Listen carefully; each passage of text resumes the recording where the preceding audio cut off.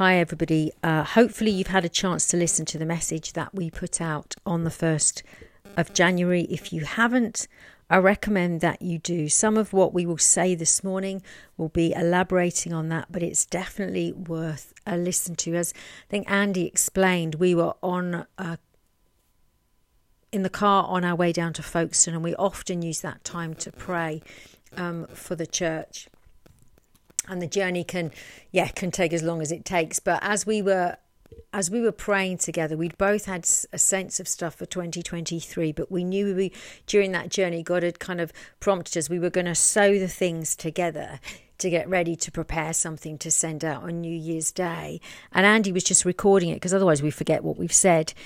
And as he was recording it, we just knew that there was such a sense of God's presence on what we were sharing with each other, what we were talking about. And when we then listened back to it, we really felt that that's what we needed to send out to you guys. So apologies for the sound of the car in the background. It's not a high quality production, but we know the presence of God was on that. So it's well worth a listen to. And the key thing in all of that is we sense that God is saying that 2023 is a year for us taking territory.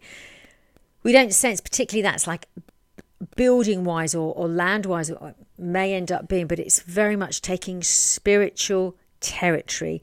And that was the real focus for our day of prayer and fasting on Wednesday. And we really split that into 3 sections. The first sections was about us aligning our hearts right with God and us knowing the areas that God wants us to take territory in personally. And then what that looks like for us as a church and within our spheres of influence and beyond, because we are called to be a people who establish the kingdom of God, firstly in our own lives. And only then can we be an influence to our friends and family, in our workplaces and in our town. And like David learnt to fight the bears and the lions in the secret place, he was then able to fight Goliath in the public space. But he needed those private battles first. And there's that sense for us this year that as we really line our hearts up right with God and allow him to speak into those areas of our lives that aren't aligning with his best for us, as we take territory in those areas, we are then positioned to be able to fight the Goliaths in the public space. I'm just going to pray now and then hand over to Andy, who is going to really speak into this in more detail. So, Father God, we thank you. We thank you for who you are. We thank you for what you have destined for each one of us. We thank you that we can live out of the good of your plans and your purposes, but we need to make good and wise and godly decisions. And I ask, Holy Spirit, as we are speaking this morning, that you would enlighten our hearts and our minds. Holy Spirit, we want to be sensitive to what you are saying today, so that we go from this place changed and envisioned for this coming year in a new way, in Jesus' name. Amen.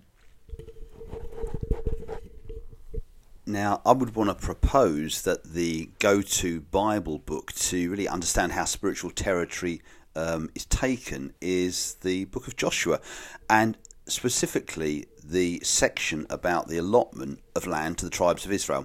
Now, a cursory glance at these chapters may lead you to think that they are essentially a dull and pragmatic list of who got what with regard to the land, and then to skip past them to something perhaps that you think is a little bit more interesting. But I'll just say that would be a mistake. Now, admittedly, some chunks of the Bible are easier on the eye and make for more palatable reading. But to cherry pick what we do and don't read, I would say robs us of some vital understandings. And that's the case with the book of Joshua and this section on the allotment of land to the tribes. We've got much to learn from them when we invite the Holy Spirit to shed light on these particular scriptures, as any scripture actually. Now, the backstory to all of this is that having spent 40 years in the wilderness under the leadership of Moses, the Israelites now had a second chance to lay hold of the land which God had given them to settle in. And those of you who know the Bible narrative will be well aware that en masse the nation of Israel flunked things the first time round when they bought into the fear and lack of faith of 10 of the 12 spies that God had sent out to scout the land. Joshua and Caleb were the only two spies who thought differently. And as far as they were concerned, it didn't matter to them that, to quote the other 10, and this is what the other 10 said, the land we explored devours those living in it. All the people we saw there are of great size. We saw the Nephilim there, the descendants of Anak come from the Nephilim. We seemed like grasshoppers in our own eyes, and we looked the same to them. And you can find that in Bible book of Numbers, chapter 13, verse 33. Joshua and Caleb didn't listen to their own insecurities, doubts, fears, or even the lies of the devil. They listened only to the words that God had spoken to them before they set out. And I'm going to read that to you, and it's really interesting to know what God says. You can find it in Numbers 13, verses 1 and 2. The Lord said to Moses, "Send some men to explore the land of Canaan, which I am giving to the Israelites. From each ancestral tribe send one of its leaders." So once again, Caleb and Joshua thought differently. As far as they were concerned, the land was as good as theirs. God had told them that he was giving it to the Israelites. Did you see that in the passage? God had said, it's the land I am giving to the Israelites. And the scouting mission wasn't a go and see what you think about it mission. It was simply to go explore in preparation for taking possession. The biblical account of the Israelites' passage from being slaves in Egypt to taking possession of Canaan really is a powerful picture for every one of us, every believer of Jesus, to grab hold of. The parallel is that we were once enslaved by sin, but the blood of the Lamb, that's Jesus, sets us free from bondage.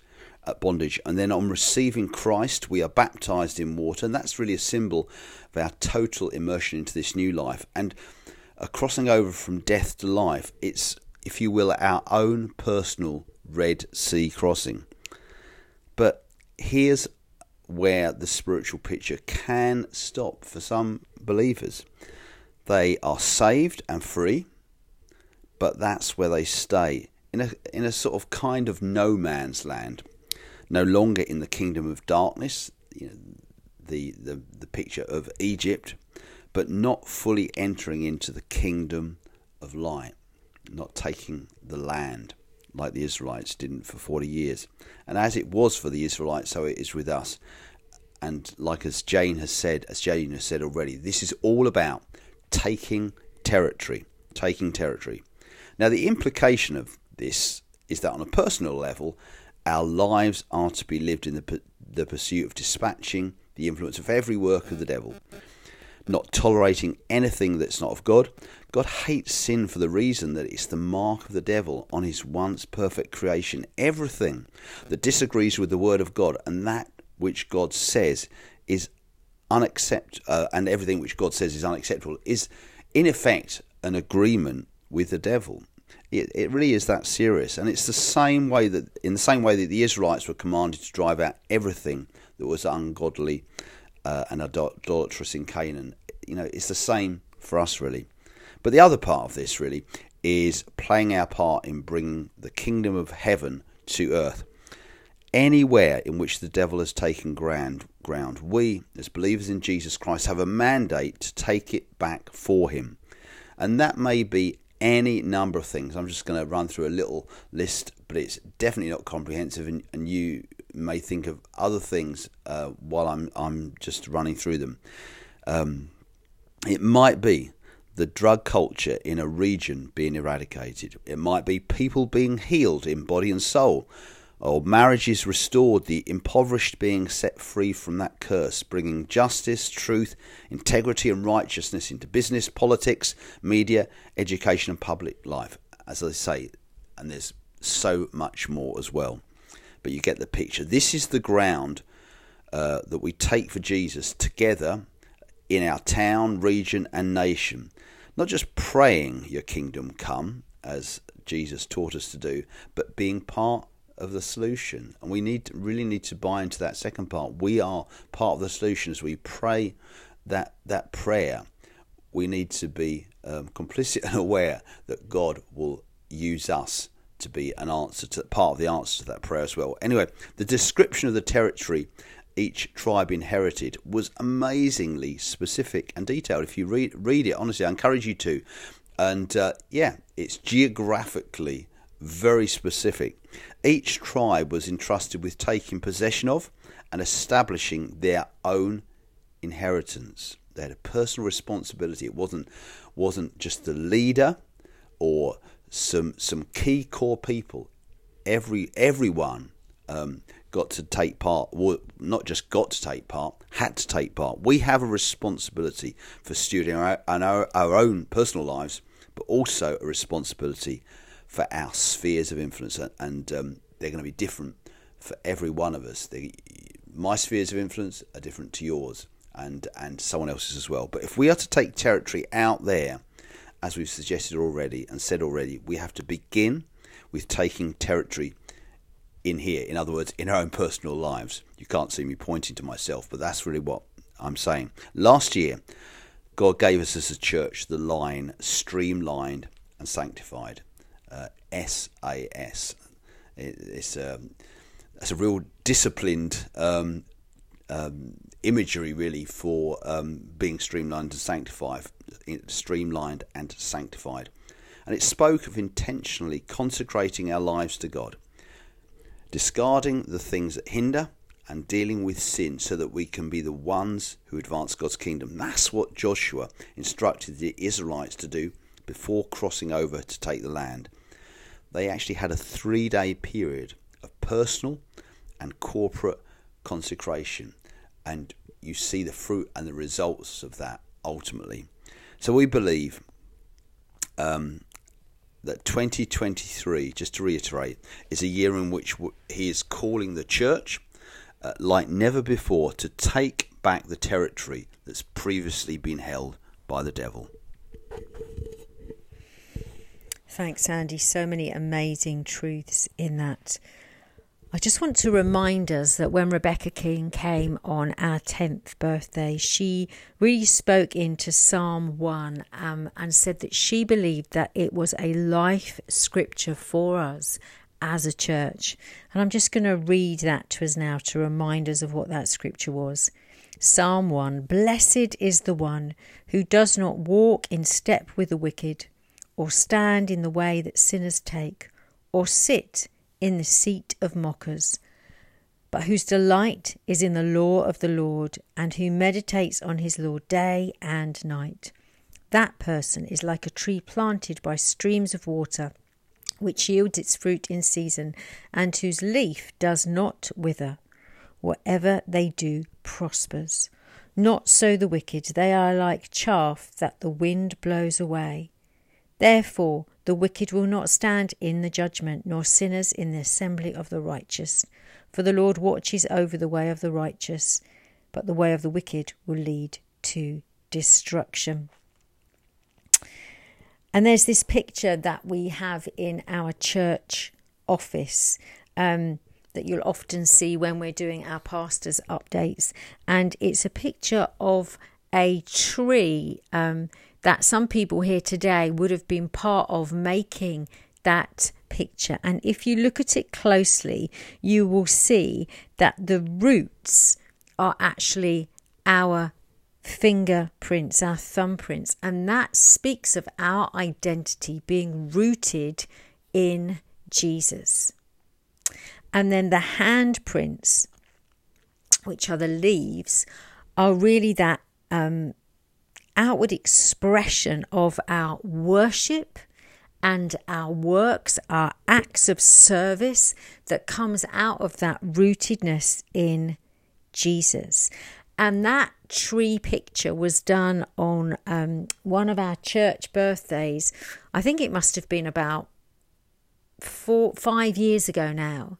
And it was before Rebecca ever gave us the picture or that Psalm 1 scripture, because she's given it to us twice now, but it was before either of those times.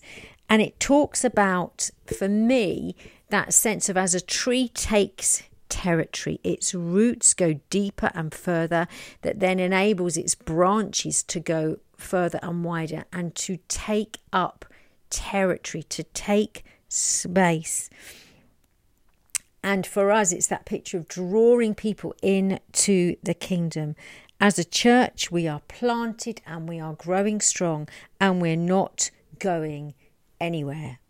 God wants us to yield our fruit in season, and he doesn't want our leaves to wither. Verse 3 in another translation says of the person who follows God's ways, this is what he will be like. They will be standing firm like a flourishing tree planted by God's design, deeply rooted by the brooks of bliss, bearing fruit in every season of their lives. That's such an encouragement to us. We can bear fruit in every season of our lives, the good seasons and maybe the hard seasons. They are never dry, never fainting, ever blessed, ever prosperous.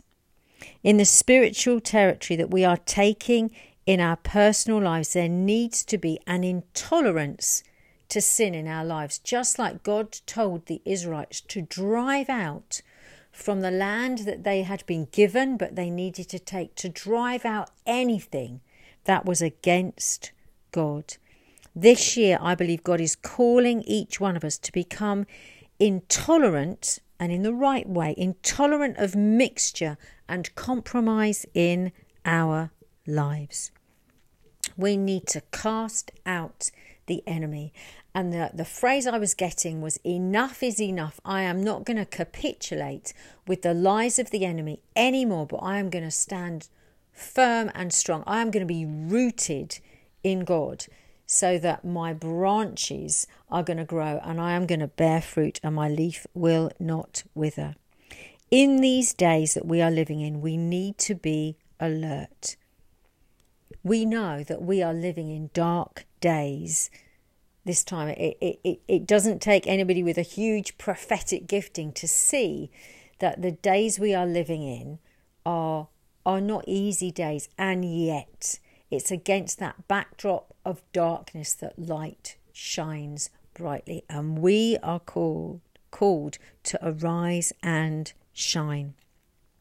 God is calling us to be a Psalm 1 people, which means we reject worldly lifestyles to embrace the full life of God. We don't walk in the counsel of the wicked or sit in the seat of mockers, but our delight is in the law of the Lord, and on his law we meditate day and night.